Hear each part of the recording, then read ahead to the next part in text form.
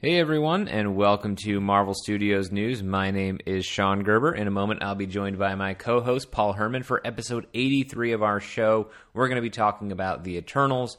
Who are they? How can they fit in the Marvel Cinematic Universe? But before we get into that, I have some folks to thank. Thank you very much to Zach Butson, Brandon Coleman, and Alex. They are our latest patrons over at patreon.com/Marvel Studios News, which means they have access to exclusive content from our podcast that is not available anywhere else. We do Patreon credit scenes that we tack onto each episode. So, for example, this week, our Patreon credit scene, we talk about that Spider-Man Into the Spider-Verse trailer. Those are available for just $1 a month. There are 2 different weekly Q&As depending on which tier you choose, but you can get one of those weekly Q&As for just $3 a month. We also have new features like the Daily Bugle, where every day, Monday through Friday, I talk about the latest Marvel news. It's a quick podcast, usually 15 to 20 minutes, easily digestible, and you can find that on our Patreon as well. And another thing that we're introducing with our tiers this month is the Marvel Unlimited Book Club. So we'll be doing an episode near the end of each month in which myself or Paul or any other potential guests will be discussing some story arc that is available in the Marvel Unlimited subscription service. So for this month, we're going with an Ant-Man and the Wasp theme. So we're going to be reading Nick Spencer's Ant-Man.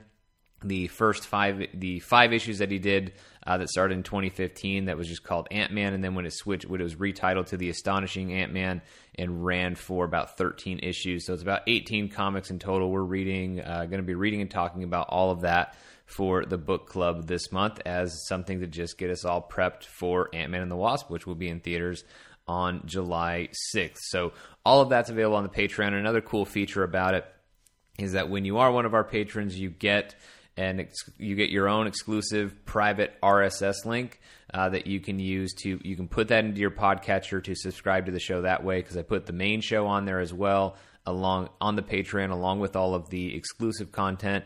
All of it can go into one feed, so you don't have to go multiple places to get all the different shows that we produce. You can get it all in via one subscription. By using that link in your podcatcher like Apple Podcasts. And then just make sure you're also keeping up with us every day, marvelstudiosnews.com. You can keep up with us on social media as well, Facebook and Instagram at Marvel Studios News, and on Twitter at Marvel Newscast. So with all that done, let's go ahead and get on with our show and talk about the Eternals.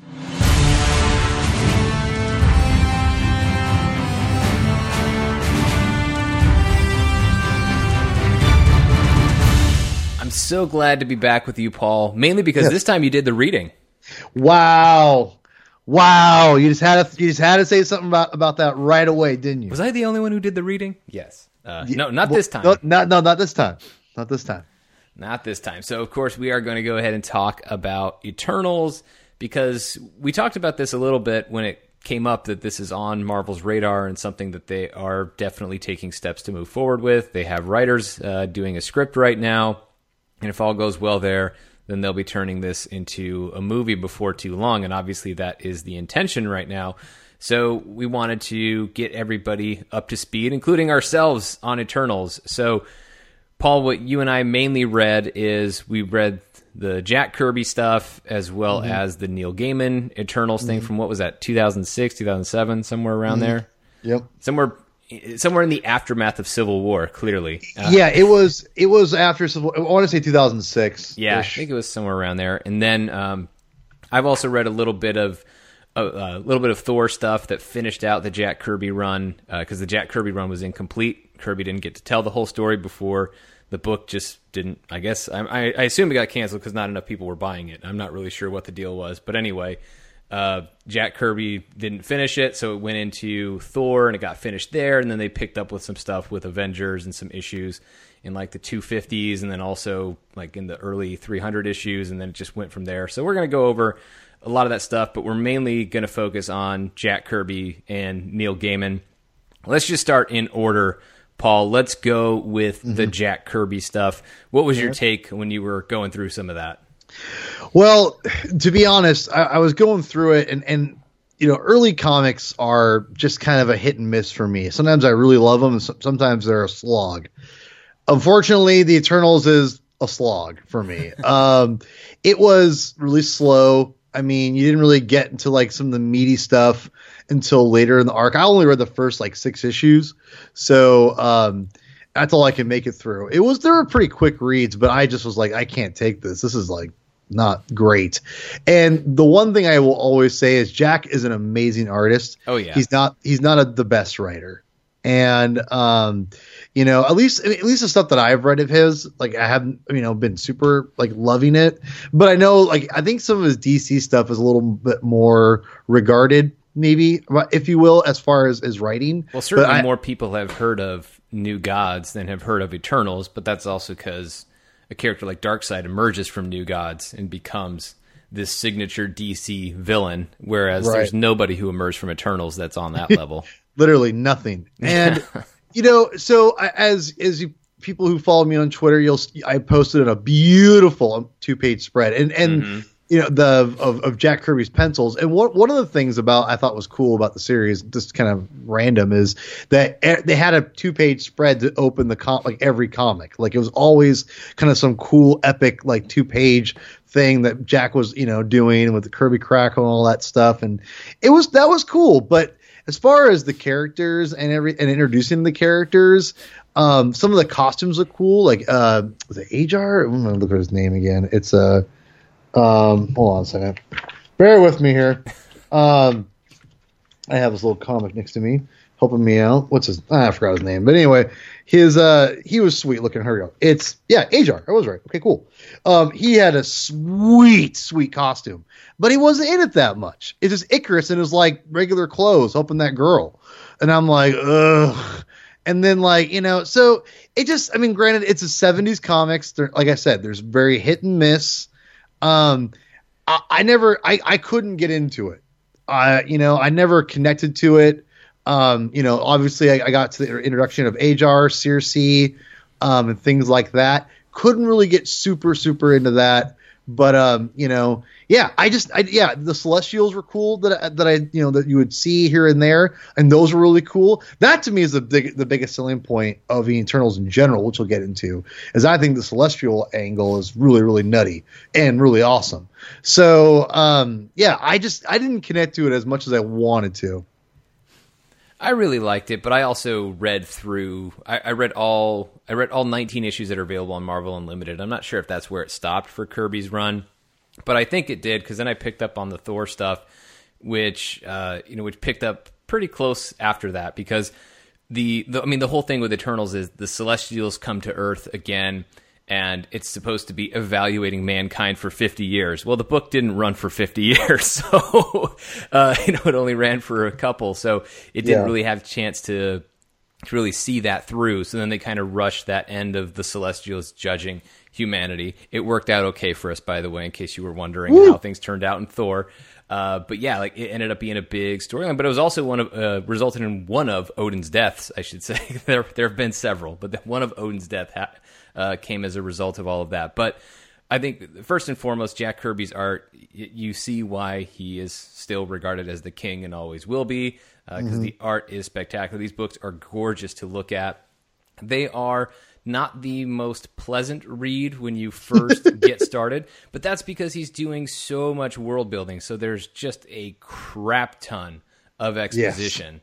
And so, because that's what I noticed, is I was like, it's a little thick here for the first handful of issues or so. But then once he got that out of the way and he was actually telling stories with the characters, it got really good and it got pretty exciting. So I would encourage you, Paul, and anyone else who maybe just read or reads the first handful and doesn't quite catch on to it, keep going, because it actually does get better. It does get better from there. There's just a lot of heavy lifting that he has to do with the story, and I appreciated the ambition of it in the mid-'70s to tell a story of creation in Marvel Comics and to completely tell a story of creation that is different. I'm sure that the whole idea of extraterrestrial life beginning human life on this planet, that theory I'm sure was around by then.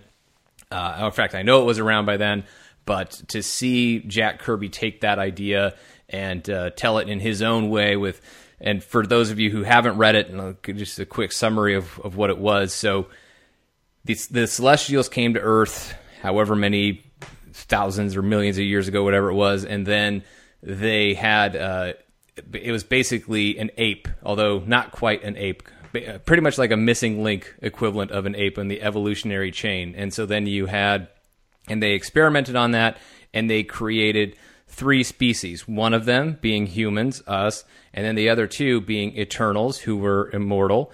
And then you had the Deviants, who were shape-changing. None of them looked alike. And of course, but they were like human beings. They were mortal.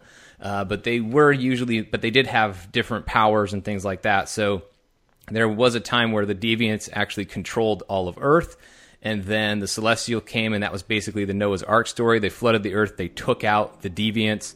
And then, meanwhile, the Eternals have mostly just been here monitoring the situation. They really haven't been interfering. So it's kind of like they've been walking among us this entire time, and we just didn't know it. Same thing with the Deviants, because it was before the time of modern man that they were literally washed out by the Celestials. And so then the Celestials come back at the very beginning of this story that Jack Kirby is telling, and they're in the process of this 50-year period of judgment, which, as I said, doesn't really get completed in Kirby's run. They had to go do an abbreviated version of it to tell a conclusion in some issues of Thor. But anyway, I thought there were a lot of interesting ideas in this, and I think that's the kind of thing that you want from Marvel movies. Is I don't think there's anything here, and we'll get more into like the application of these ideas to the MCU later on in the show. But just to briefly touch on it, I think what you can kind of see in Jack Kirby's work there is a really, really strong concept. And maybe not all of the ideas are executed in the way that you would absolutely love, but the concept of it, though, I found pretty fascinating, and obviously a really great creation of Kirby's to take such an idea that really actually put forth a lot of bold ideas in its time. Yeah, I think that's a great point, Sean. The fact that he had to do a lot of world building, and that's what he was doing when I read the first, 5 or 6 issues that I read. And I just, now I want to, let people know that some of this was rehash at this point for me, because I had read the Neil Gaiman stuff right before that. So I felt, and we'll get into that here in a few minutes, but the Neil Gaiman stuff, I think it did a good job of explaining the Eternals, what they are here for in a really modern way. I mean, that's what it's built for, obviously. Right. But, I just kind of was like, I already know all this, and that's a good point. I didn't even think about is that, he had to do a lot of world building that I just kind of took for granted. Yeah. He's creating this whole thing from scratch. And in fact, Eternals was initially, when you can tell as you keep going on, Eternals wasn't part of Marvel Comics canon when he initially started it. I don't believe that was his intention, because there is a point in the books where these college kids invent a Hulk robot, and then it gets imbued with like this cosmic energy, and Icarus and other Eternals, like, they have to go fight it. But it's described as a Marvel Comics character, like, come to life. So, and the other heroes don't pop up in these stories. Like, they eventually kind of retconned it into Marvel Comics canon with all the Thor stuff. But when it initially started, it really didn't feel like it was meant to be part of Marvel Comics canon. It was just complete. It was really Jack Kirby trying to be his own thing, which just tells you how much more important the world building was, because he really was creating something from scratch that wasn't going to rely on anything else that had come before it, other than maybe, comic book readers at the time, their headcanon, for those who had already read New Gods and kind of knew that this is almost an extension of that idea or something like that. Maybe that helped for people at the time, but obviously for everybody reading it now, it is a completely different thing. But yeah, the Neil Gaiman stuff like that feels more movie-ish in terms of how you could see this thing getting adapted, which I know we'll get into more later, but it still focuses mainly on the same set of characters that Jack Kirby focused on. But what is different about it is it's a little more refined, because in Jack Kirby's run, pretty much every Eternal can do most of the things that the other Eternals can do. They can all fly, they're all really strong, or I'm sorry, not fly, levitate. They can pretty much all levitate. They can do... Can they change things and like in different shapes? No, like I think Circe is the only one.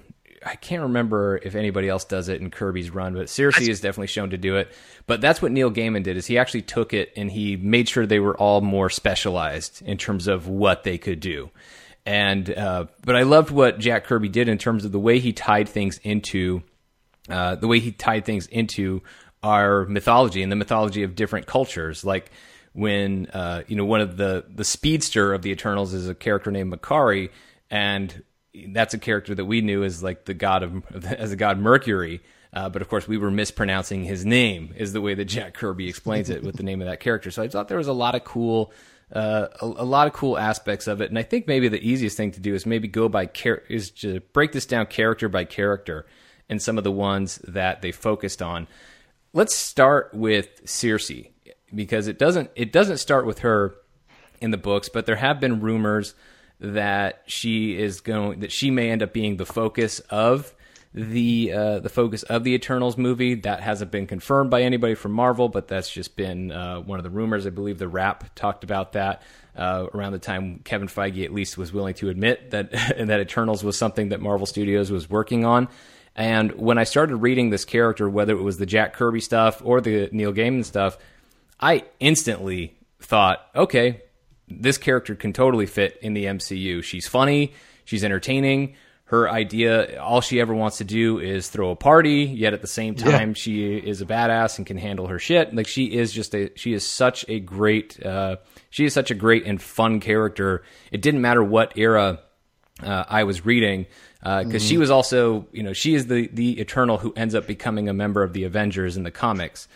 So you can certainly see why that's another part of her history that would certainly fit well into the MCU, as you're going to have an evolving Avengers roster, especially after Avengers 4. So I think that this is a character that I think could be a lot of fun. And I had a lot of fun reading her in these books. Yeah, that was the one really interesting thing about her that every writer kept, Sean, was that she was the outgoing party girl. She was always hosting a party of some sorts, and she was that charismatic person of the Eternals. Yeah, I mean, even her modern take on her with the Neil Gaiman stuff was same thing. Yeah, she ends up being an event coordinator, an event planner. Yeah.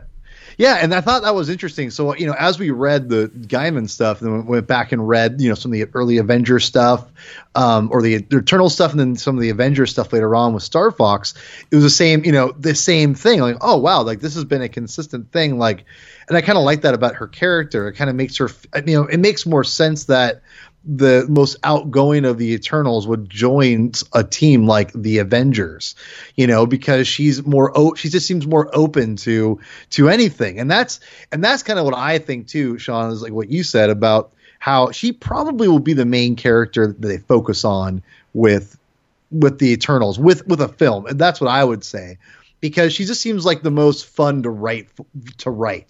That's kind of the impression that I've got. Like I remember, and I've said this before too, when I read comic books in the early to mid 90s or early 80s or late 80s, early 90s, where my heyday of comic book collecting was, until I got older and came back to it in 2004, was Circe in the Avengers. And that was like, with Black Knight, Vision, Hercules, Crystal from Inhumans, a really random lineup. But Circe was on there. And I remember her, she was on the team for a long, long time.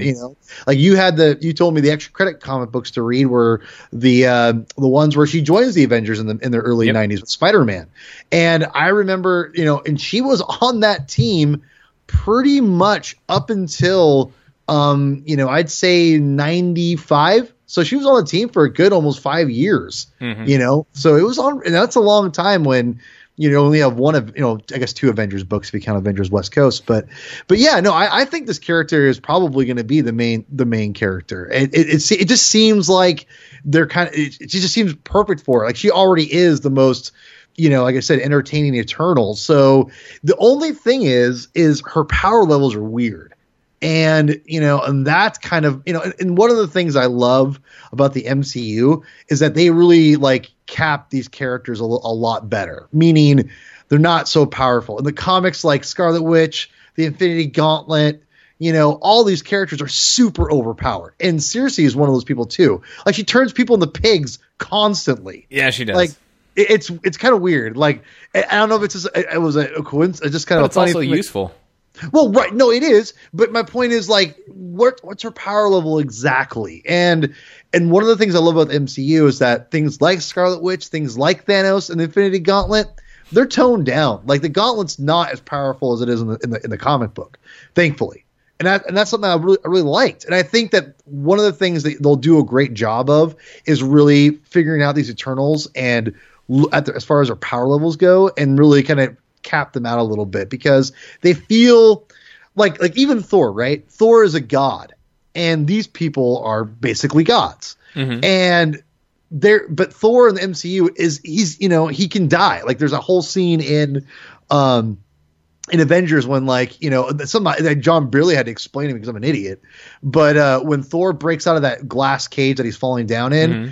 and then he goes to pick up his hammer and he kind of has a moment where he kind of hesitates and like clenches his fist. And barely told me that's him like feeling his humanity.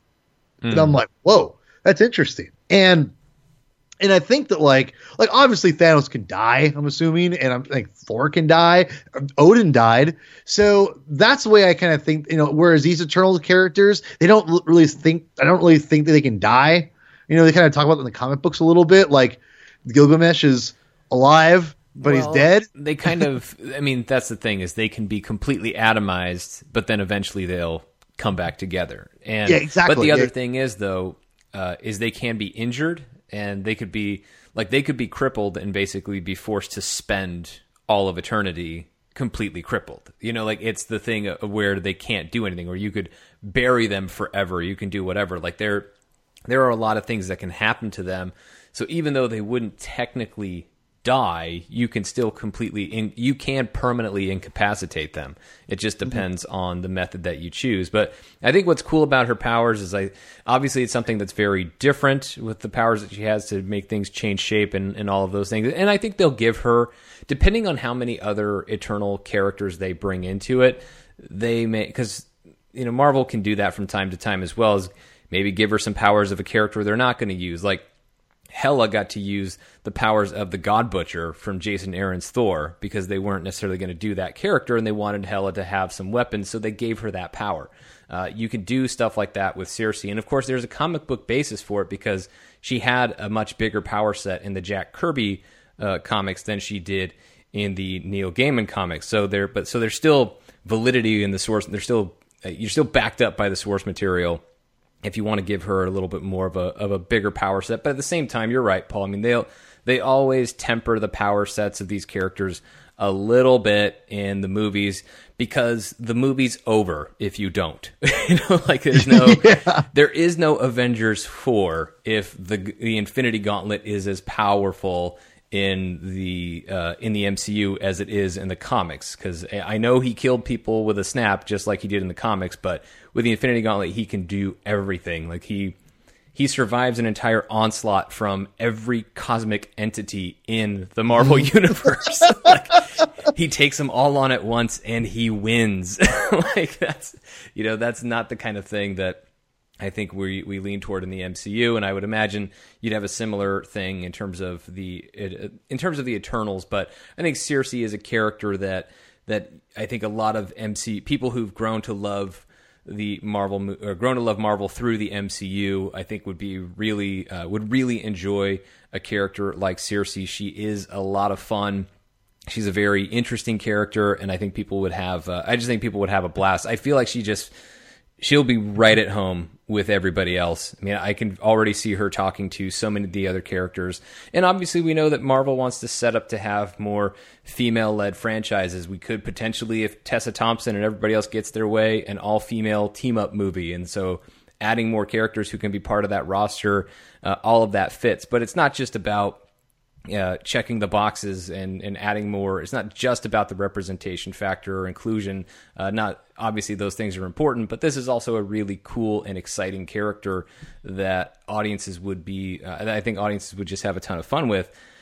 Now, the character that I have a hard time seeing in the MCU without some significant adaptation is the main character of Jack Kirby's run, and still one of the main characters of Neil Gaiman, although Neil Gaiman focused a lot more on Circe and Makari, and then but there was still plenty of Icarus there.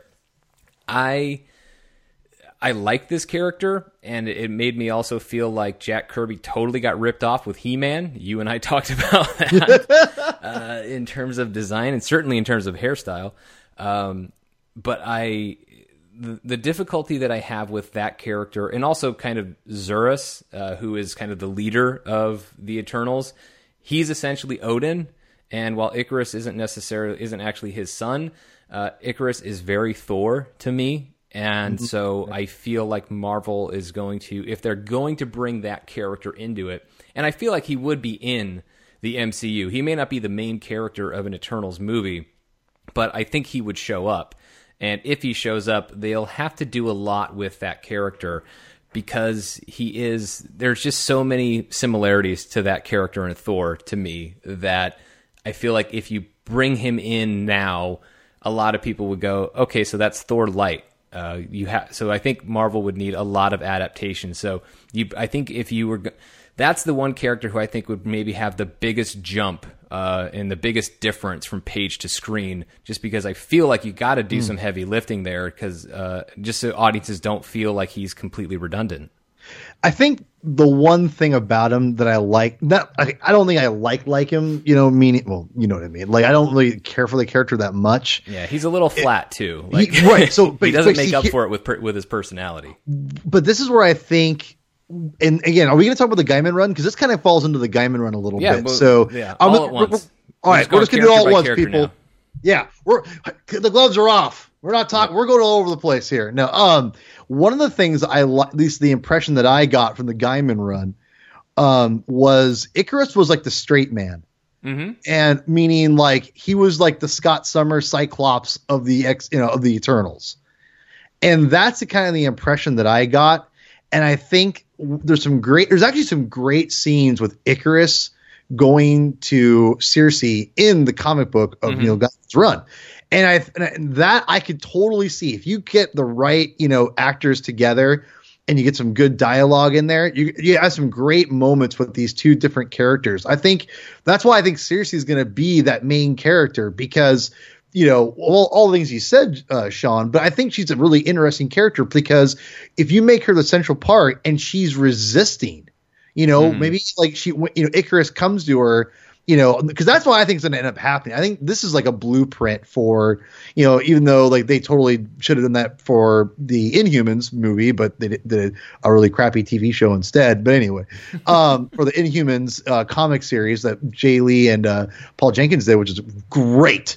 You read that. I always tell people to read that. But as far as, to me, this is like the blueprint right here. I mean, it's right there. And I think there's some great moment stuff that you get to see the straight man talking to Circe, and Circe being like, no, I'm not going. Like, I don't, or she doesn't know who he is at first. Then she's like, I don't want to go. What'd you do to my friend? All this stuff. And to me, there's some great, I think if you had those two characters play off each other, it's going to be great. And I think that's the best thing I could ask for him, is to be a supporting character, but not like the main character. But he's the one that kind of drives the main character, Circe, into, making the decisions that she needs to. Yeah. And also the humor is great. Humor can play off that. So Icarus, to me, like you said, he's very bland. He's not interesting. Yeah. And I guess you can use that if you're Marvel, because to your point, if you have a character who's more wild and outgoing like Circe, it works better from a comedy perspective, but even from just a general storytelling perspective, if you provide some basis for comparison. Circe can't really seem that wild if everybody else just seems like they're right there with her step for step. But if she's doing her thing and Icarus is there just like wanting to just be more straightforward in terms of their responsibilities as Eternals on Earth, then certainly like that makes a lot of sense. Like that could work. But so yeah, I think they shift gears, make Icarus more of a supporting character. I would focus more on Circe, and then probably Makari as well. And that's what Neil Gaiman did. Neil Gaiman made Icarus the one kind of in charge of creating the call to action, but ultimately the story really felt more like it belonged to Circe and Makari. And so I'd be much more interested in that. And then that, as far as other characters, and Makari is a great one because he's a speedster. The MCU does not have a speedster at the moment. They had one and they killed him. So in terms of his powers, there is a job opening for a speedster in the Marvel Cinematic Universe. Feel free to apply. It is something that Marvel could use, that Marvel could have a lot of fun with, and this is a very interesting character. I feel like Circe is the one who really drives all this, but Makari would be a lot of fun to see, especially because, again, that Neil Gaiman did provide a great context for it, and I guess we should probably clear it up for people who haven't read it. So what Neil Gaiman did with his run is he made it so that the Eternals didn't know they were Eternals. So it was, an update of what Jack Kirby had done, to where, Jack Kirby had the Eternals, they were there the whole time, we just didn't know. And Neil Gaiman created a story where they've been here the whole time, we didn't know, and they didn't remember. And the reason they didn't remember, we'll get into that a little bit later on, but they didn't remember that they were Eternals. Only Icarus remembered, and then he was trying to get everybody back to remembering what they were and what their responsibilities were and what they needed to do. And so anyway, he was trying to recruit Makari and trying to recruit Circe to come in and be to do that. And that kind of shows you how things would fit into the MCU. How do you have characters who've been alive the whole time, and yet they haven't factored into the Marvel Cinematic Universe up until this point? Well, what if they don't know what they are? They don't have this. They haven't had this awakening. You could play either scenario if you're Marvel. You could either have them.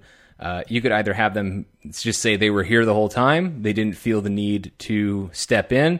Although with the events of Infinity War, that would seem a little weird that they didn't feel like they needed to step in at that point.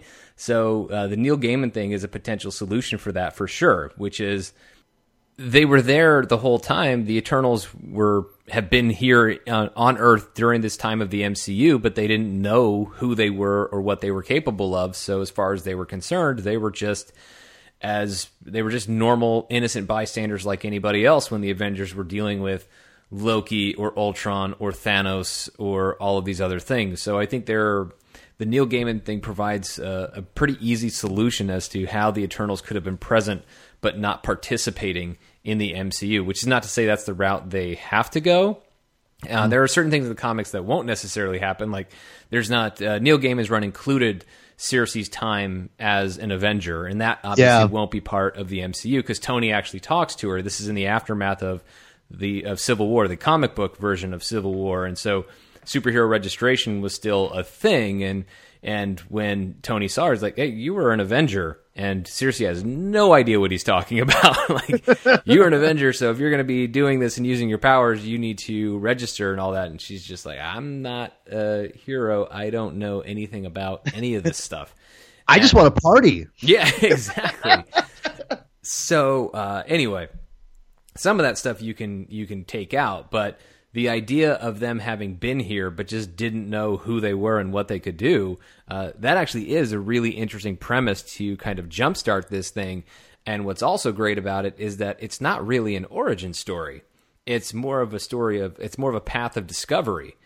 As they are learning, as characters like Circe or Makari are learning about what they are and where they come from, that's how we, the audience, are getting our backstory. So it's not like we have to go in this very linear way of, here's the Eternals, this is what it is, which, by the way, would also be too reminiscent of the Thor franchise. Yes. Because the first two Thor films both open pretty much the same way, of Odin explaining what's about to happen in the story, of like who the Asgardians were, what their time on Earth was beforehand, and then and on down the line. And obviously, Dark World was a little bit different. It wasn't about their time on Earth; it was about the Dark Elves. But we've already had that kind of opening, so the idea of not having to open that way, that you could just jump straight into the story and then have these characters and the audience learn at the exact same time what the entire concept of what the Eternals are, that makes a lot of sense to me.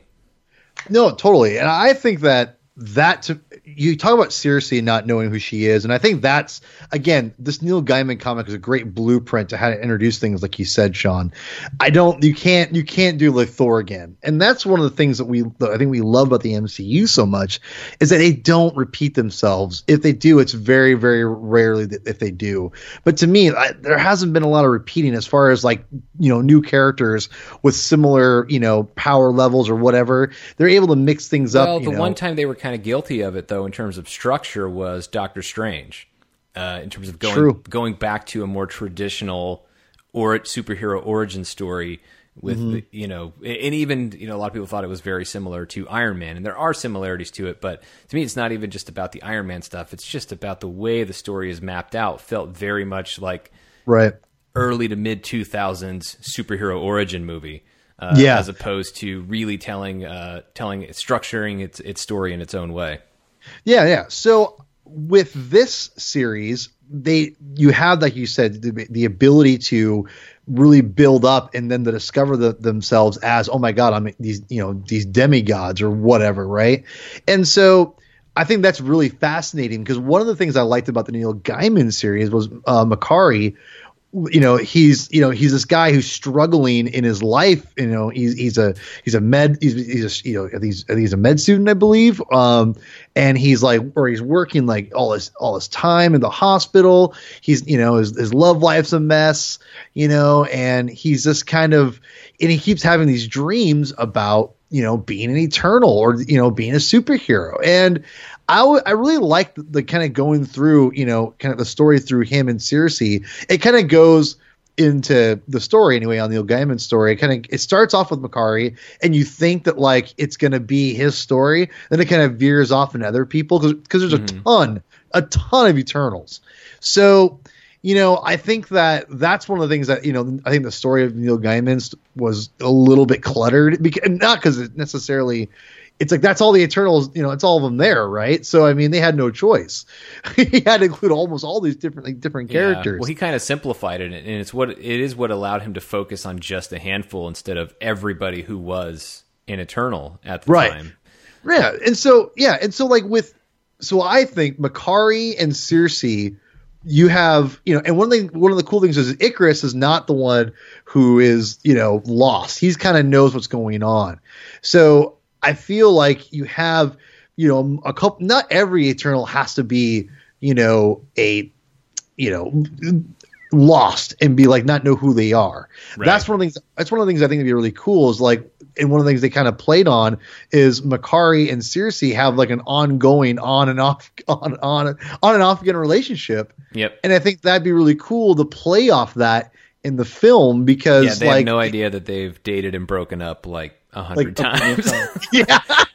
And that's really cool because because it's cool because in the comic they're drawn together. Mm-hmm. And you're like, and they, you think they're just like, they just connect and they're attracted to each other, but they've been attracted to each other forever, and so that's kind of a cool thing to kind of talk about and bring in a movie. And it's really, and I don't know, I think that to me is going to be really fascinating. So I think that my prediction, if this really is going true, I really hope that Makari and Circe's relationship is still there and they play off that, and that they both are unknown to themselves of like, we are Eternals. Because that's one of my favorite aspects of this book. Yeah, no, I thought that was a really cool way of doing it. And then as soon as I started reading that, I was like, oh, this feels like it could really solve some issues in the MCU. Because there will be that question. If they were here the whole time, you will inevitably have people asking the question, why didn't they fight Thanos? Like you're just gonna have it, and so this is a great. They may show up. It's a great solution to it, but also it's a very interesting story because the villain of the Neil Gaiman situation, like they had different villains in Jack Kirby's run. Jack Kirby focused a lot more on the deviants, and and on the Celestials. The Neil Gaiman thing doesn't really deal with the Celestials much until the very end. The Celestials are there constantly in the Jack Kirby thing, but that did present some interesting ideas that I will circle back to. But the villain in Neil Gaiman's run is another Eternal named Sprite, which I don't know. Can you use that name? I don't. Can't, it's also known as AKA Loki Light. Oh, so funny because pretty much Sprite. What he is. Diet Sprite. Well, but he is an interesting character because yes, he fits the mold of the trickster, absolutely. But we also know that in the comics, especially because it wasn't that long ago, Loki came back as a kid. And so instead of having Loki be a kid, well, here's somebody who's kind of like Loki, but he already is a kid, but he has to live out eternity as a 12-year-old boy. And he doesn't like that because there are things that 12-year-old boys are very much preoccupied with that he doesn't get to do because he'll always look like a 12-year-old boy.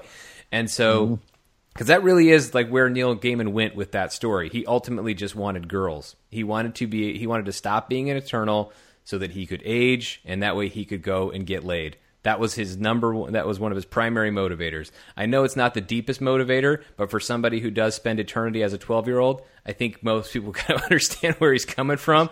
They'd probably expand on that a bit for the movie motivation if they were to use a character like Sprite. And I actually don't think that they would. But yeah, I don't think they will. You don't either. have to use him, but he was the one who pulled the trick on all the Eternals. He was the one who made them forget who they were. And then he was working with the Deviants because that's where the Deviants were more supporting villains in Neil Gaiman's run, and he used them to try and keep the Eternals down, especially Icarus, who had learned who was the first Eternal to actually remember who he was and what they all were, and was trying to get everybody else to remember. So you don't have to use that character. You can have some other character be the one who is ultimately behind it. But I still think there is value in that character of Sprite. I think it is an interesting character, but I don't know that you can sell a movie with a villain that has a name that's the same as a popular soda. I don't know if that works. They might just give him a different name or something like that. Yeah, but also the thing is, like, you'd have to in order to get the actor would have to be lights out, like, so good. I mean, maybe the greatest child actor of all time in order to pull that off. Because in order to come across as it's not the same as just coming across as a bratty 12-year-old. A lot of people can come across as a bratty 12-year-old. But to come across as a bratty 12-year-old who also is also weary, who also has a certain, who again has lived for thousands of years, like that. That's not an easy thing to do. I don't even know if there's an actor capable of it. I just don't know. Maybe there is. I would hope so. But I think you take a huge risk on that of not getting the right actor to even pull that off. So I think they'd skip that part of it. I'm trying to think who there's different things you could do. Like I almost think like there could be like a King Deviant. Like I know like there's obviously in the Kirby run. Yeah. I think they'll go more that route. And again, that kind of treads on Thor territory, with the Frost Giants a little bit. What you could do is you could still have Sprite be the one who erased their memories, but too much like Loki. Yeah, but did he erase people's memories in? No, but I mean he's just to me. But he doesn't have to be the main villain though. He could have just done it for have done it for the Deviants because they promised him something, but still the main guy behind it. So rather than having you just flip the roles. So instead of Sprite being the main villain supported by the Deviants, you have the Deviants being the main villains, and then they work with Sprite. Yeah, that would. Again, treading on Loki territory, but I could see that working a little bit more and then he could like sacrifice himself in the movie to because he did something wrong, because he's not, to me, Sprite's just not that interesting. Like that's probably, to be honest, that's probably my least favorite part of the Neil Gaiman stuff is like it kind of falls short for me. It was not clever, I wouldn't say, but it was different. And I thought it was, very, very human what Sprite was doing in the motivations. And I mean, like it's very like Interview with a Vampire, Mm-hmm. But at the same time, it just didn't really connect to me. And I felt there was so much cool stuff in it with like the Celestials and everything that I almost feel like where else could they go with this? I just think there's more. And so I don't know. I think Sprite, I just don't think you could use him. Like you said, I think having a 12-year-old or even if you cast him a little bit older, he was like, but that would kind of defeat the purpose. If he was like 16 years old, I mean, whatever. But even if they cast him a little bit older, I just think it'd be a hard time selling him as a villain or even helping as a villain, because he's just not. Again, he's too much like Loki, and he's just not that interesting. Well, so yeah, in my opinion. Well, I agree with that, and I think he also makes the story a little too small, which is not a joke because he's 12 years old. Like, no pun intended.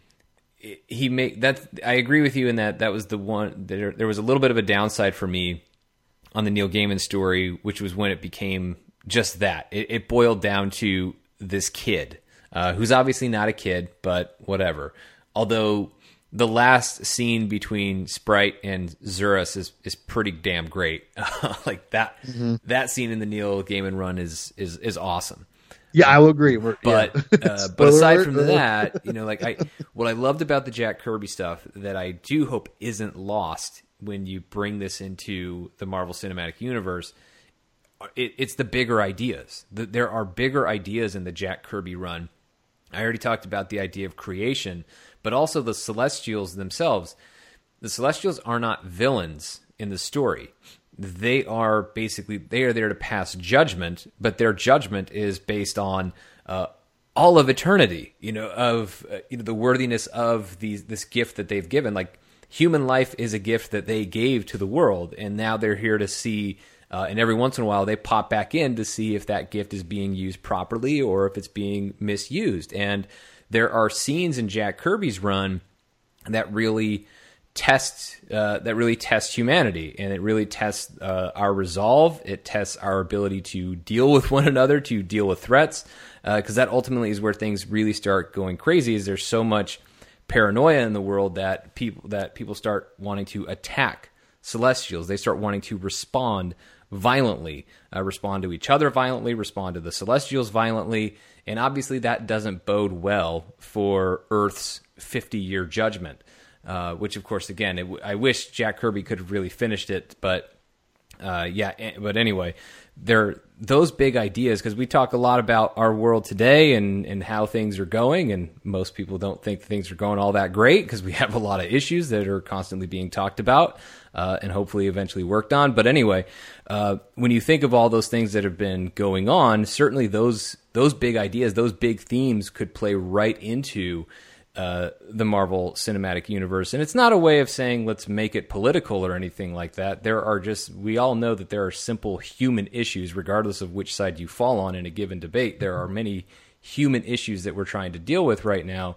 And that because we are all, and I say right now, but we are always trying to deal. There are always big human issues that we try to deal with that transcend politics and culture and everything else. And so when you look at something like that with Eternals, there are big ideas that Jack Kirby put in those, and I feel like you can have all the fun of Circe, but you can still have her be mindful of that, Icarus be mindful of that, and those big ideas, which that didn't have as much to do. That wasn't as big of a part of the Neil Gaiman run, and I would like to see, and that's why I think there should be a mixture. There's good stuff in the Neil Gaiman run that they can take. There's good stuff from Jack Kirby that they can take. Obviously, the design of the film is going to be very heavy Jack Kirby, because why the hell wouldn't it be? Especially after Thor Ragnarok. I mean, there's always been tons of Kirby influence in the MCU, but it went to another level in Ragnarok and can go to yet another level still with Eternals. But it's not just about the visual design of it. I think in terms of the bigger ideas and themes, there's plenty of stuff to be mined from Kirby.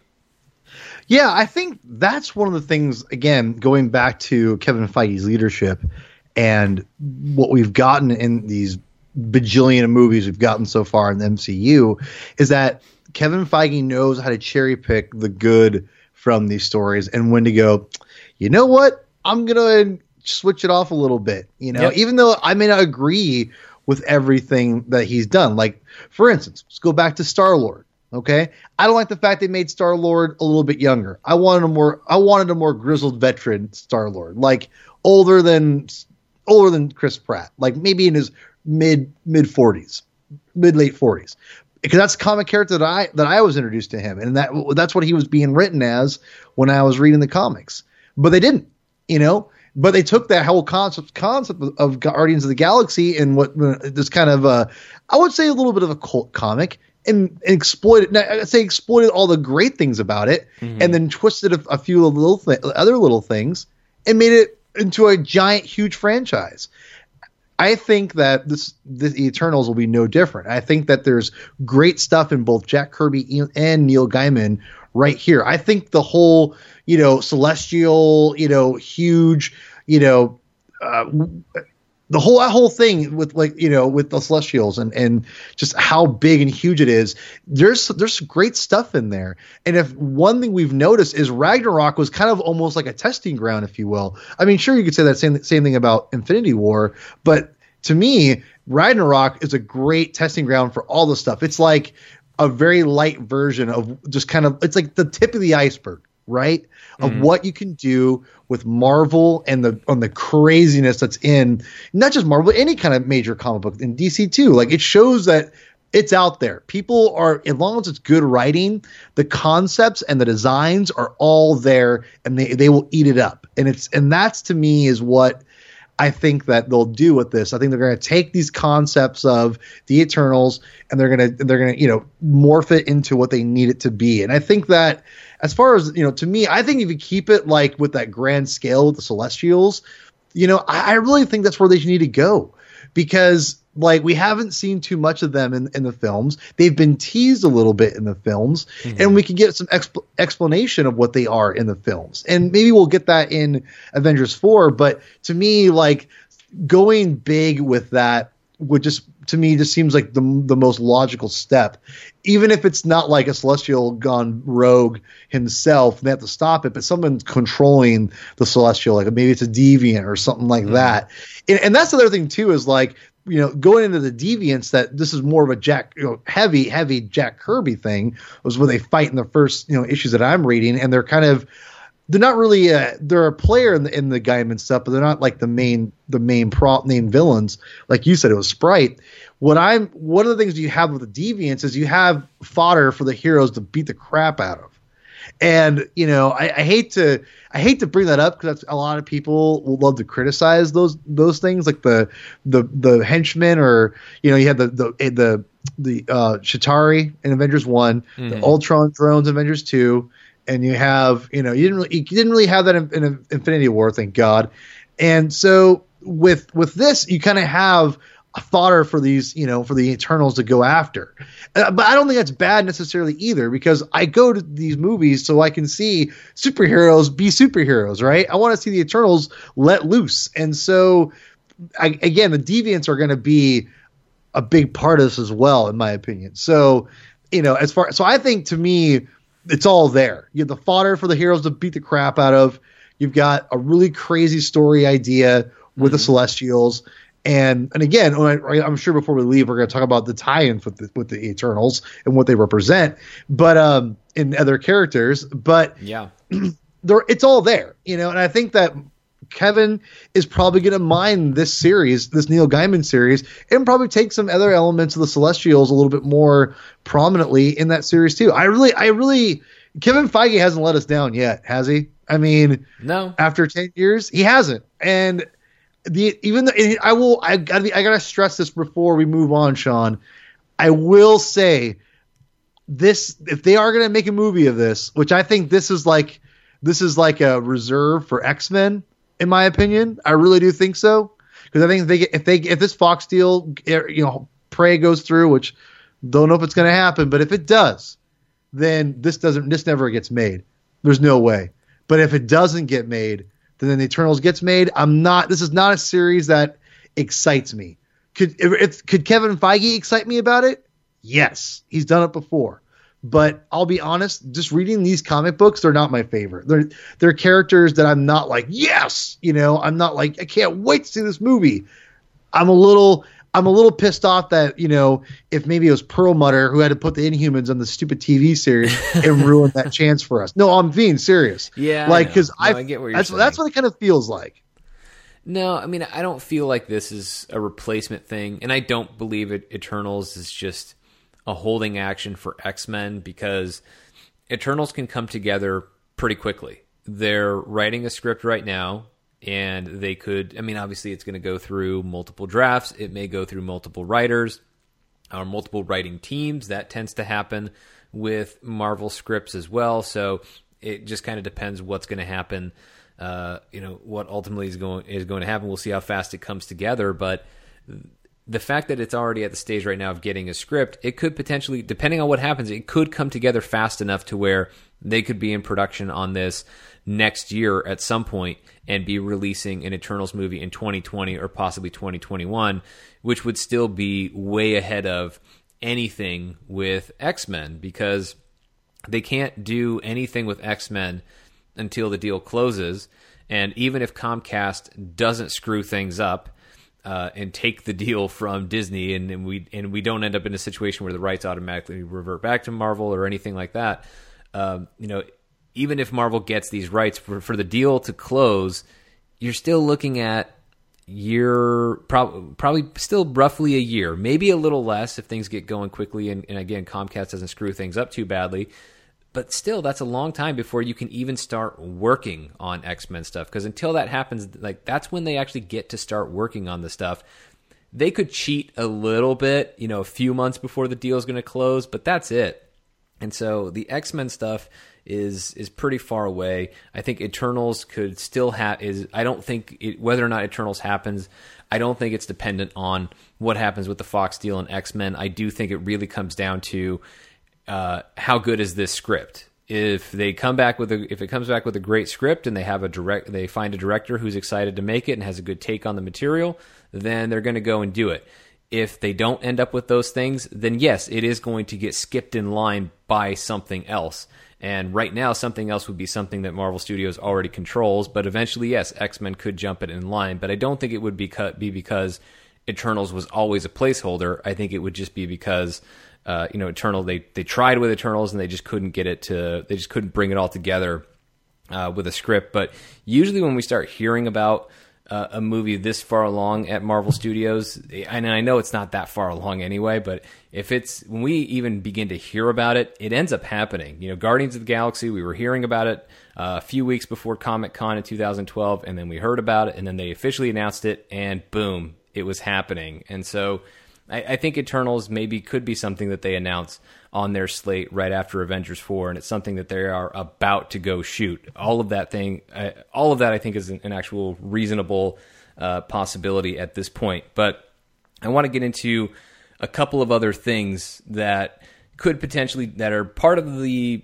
Eternals history in the comic books, and then they may or may not end up factoring into the Marvel Cinematic Universe. See, because the reason why I knew more about Eternals isn't because I read the Jack Kirby stuff, and I hadn't even read the Neil Gaiman stuff. I had heard of Eternals, and I knew kind of roughly what it was, but the main context for me with the Eternals is that Thanos' dad is an Eternal, so therefore Thanos and his brother are also consequently Eternals or half Eternal.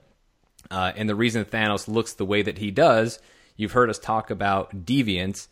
Thanos has a deviant gene. That's why he doesn't look the way that people on Titan, at least in the comic books, looked. They look more like, they look more like perfect human beings is essentially what they look like physically. And that's not what Thanos looks like. So anyway, so I knew more about Thanos and Star Fox's ties to the Eternals, but as I mentioned before, when Jack Kirby originally did this stuff, it wasn't really part of the Marvel Comics canon, or at least it seems to me like it wasn't. And so when it became part of the Marvel Comics canon, the retcon was that there were two kind of leaders of the Eternals at one point, or two people who had the perspective of, or had the potential to lead the Eternals. One was Zurus, who ended up being the leader of the Eternals on Earth. The other was Alars, who is the mentor, that is Thanos' father. And so when the Eternals ultimately chose Zurus as their leader on Earth, Alars decided that he didn't want there to be any division amongst the Eternals. He didn't want anybody who wanted him to be the leader to turn on Zurus or any of the other Eternals. So he decided to leave. He left Earth And then he went to Titan, and he found Suisun, and that was who ended up being, of course, the mother of Star Fox and Thanos. They fell in love, and they led, they helped kind of resurrect Titan as this livable place. And then, of course, they had their children, and then the rest was history, including Thanos wiping most of them out, including his mother.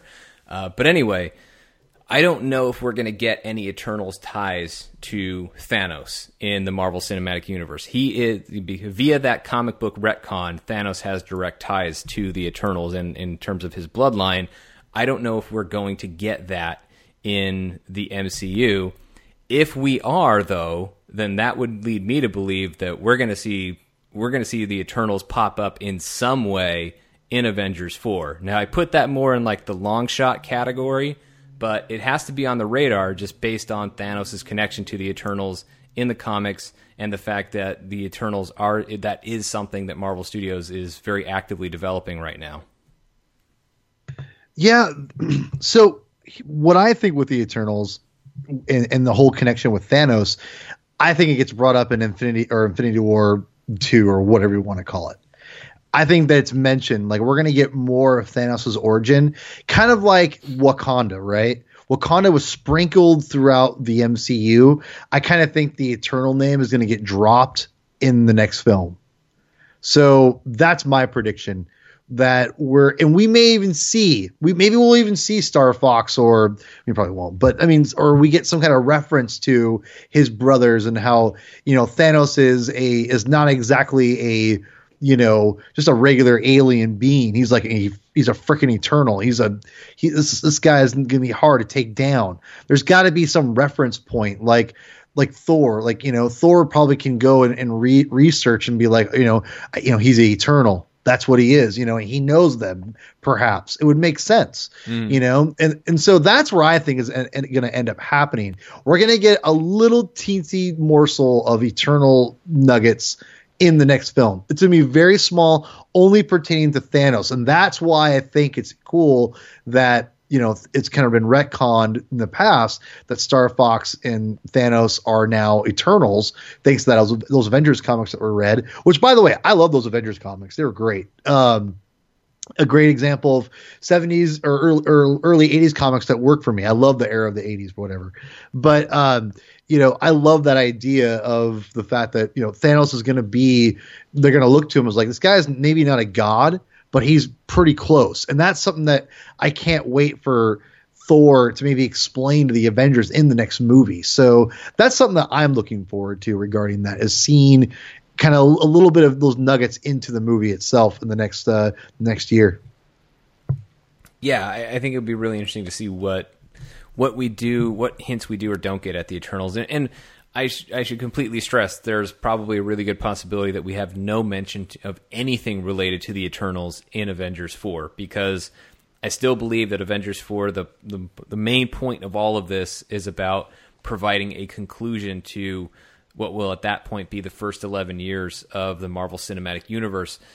It's not going to necessarily be about setting up what's next, but if they feel like there's still more to add to Thanos' story, and they want to add some of his family connections and everything into there, if it helps improve and enrich Thanos' story in Avengers 4, then I think they would have included it.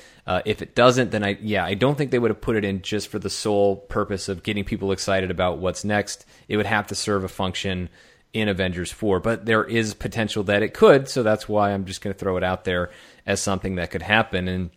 And once they retconned the whole Eternals and their place in Marvel Comics canon, it was still a while though before Circe joined the team. It was because Gilgamesh, another Eternal that the Avengers were working with, he was injured, and all they could think to do was, hey, Circe's in New York, let's see if she can help.